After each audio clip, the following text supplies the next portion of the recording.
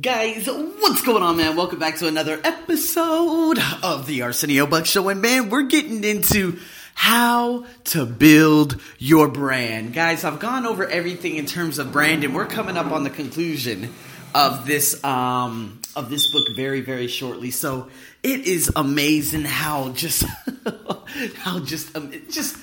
how amazing this book is in general. Because again, when I actually brought Mustafa onto my podcast a very, very long time ago, we talked about, he told me that this was the most life-changing book that he has ever read. And I'm like, well, I've never heard of this. So I picked it up at the bookstore, of course, at Asia Books. I can't remember when. Was it June of last year? No way. Who knows? But anyways, no, it definitely wasn't. Yeah, but anyways, and since then, man, it has transformed the way I am and the way I view things. And this is why I do this podcast, because again, yes, the unbelievable amount of listeners from all around the world, it continues to just skyrocket. And I'm just so grateful for all of you. And you know, it's great because I hope you guys actually get a lot from my podcast. I'm not just going to go on a little blah, blah, blah rant, but a lot of this you should be able to take and implement into your life, like, you know, actionable steps. And that's what I'm going to be talking about today. So again, guys, I've talked about brand so much, and even to give you a little bit of a micro story, I told you guys just yesterday when I did a live podcast that things had gotten crazy at this particular job. And I talked to one of my students, and I was like, listen, I can't trust anyone on either side. And I told him, I said, if this is the last class that I will be teaching you guys, I really, really have to regret.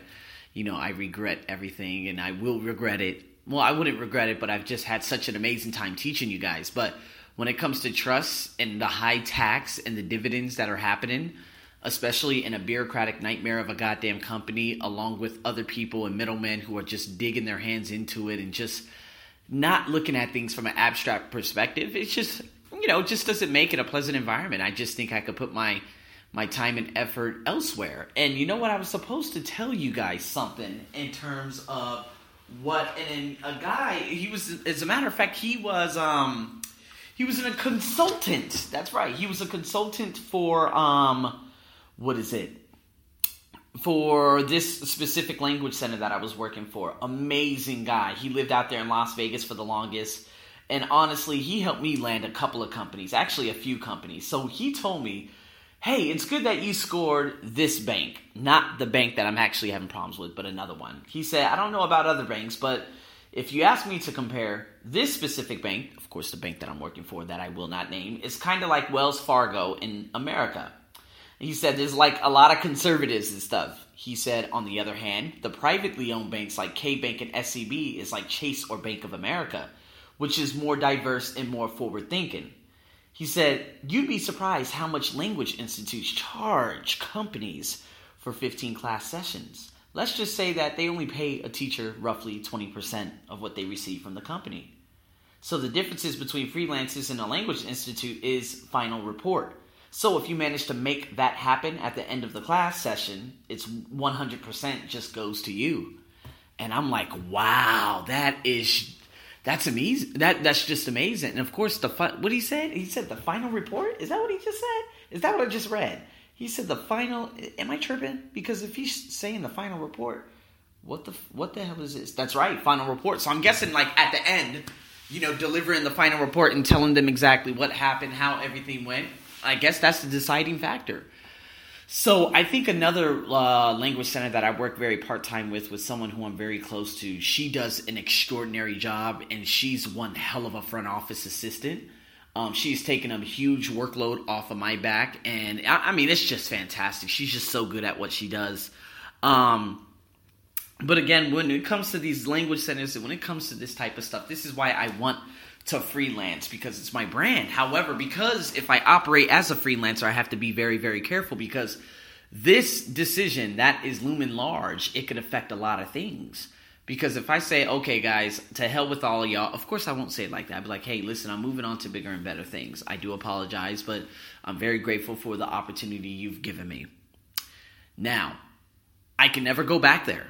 And this is one out of the 6 biggest banks in Bangkok that would just fall right down the drain. But am I content with that? Yes. Because they know exactly how good I am. Only the students know exactly how good I am who are executives. The rest of the banking employees, they don't know anything about that. So what I'm going to do, I'm going to ask you guys some questions. Does your brand have integrity? Do you have a reputation for honesty, which is crucial, especially out here in Thailand?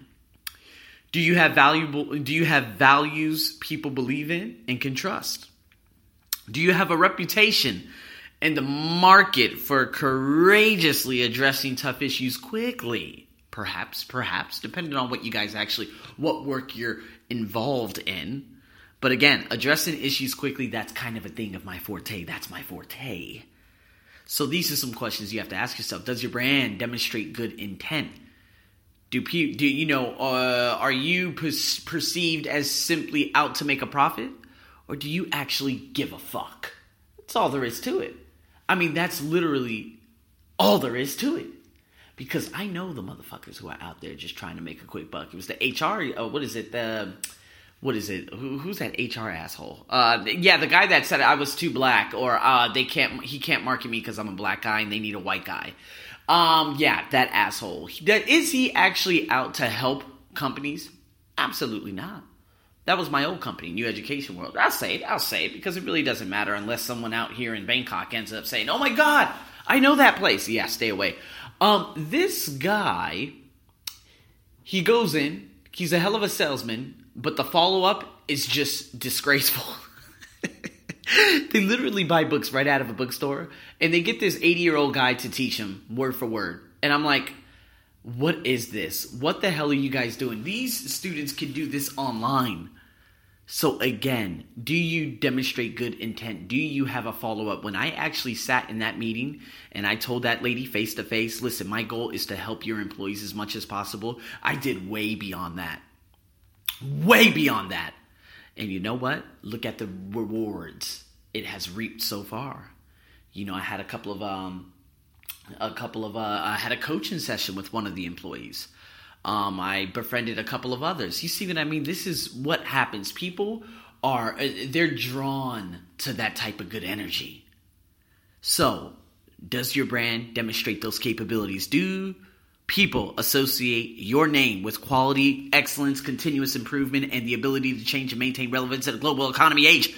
Yes, that's exactly what I do. Are you recognized as having that ability to accomplish objectives? That's what I did by clarifying the expectations at the beginning of such a workshop, which I absolutely slayed, by the way. And what about the results? Do people feel I delivered on the promise? Beyond. Do I have an excellent track record? Absolutely. Arsenio Buck. Are people willing to answer yes? Absolutely. Would you recommend this business? Would you recommend everything to other people that you possibly know? That's what it's all about. So, guys, those are some questions you need to go over. I'm going to try to get this blog up and going to you guys tomorrow, or actually today, or within the next 5 hours, hopefully. And with that being said, man, you guys got a lot of things to ponder. But, man, I'm grateful as always, and I just want to say a big, big, big, big thank you to everyone out there who continues to listen to the crazy-ass The Arsenio Buck Show. And if you guys got any questions, you better fire them away. I'm your host, as usual, over and out.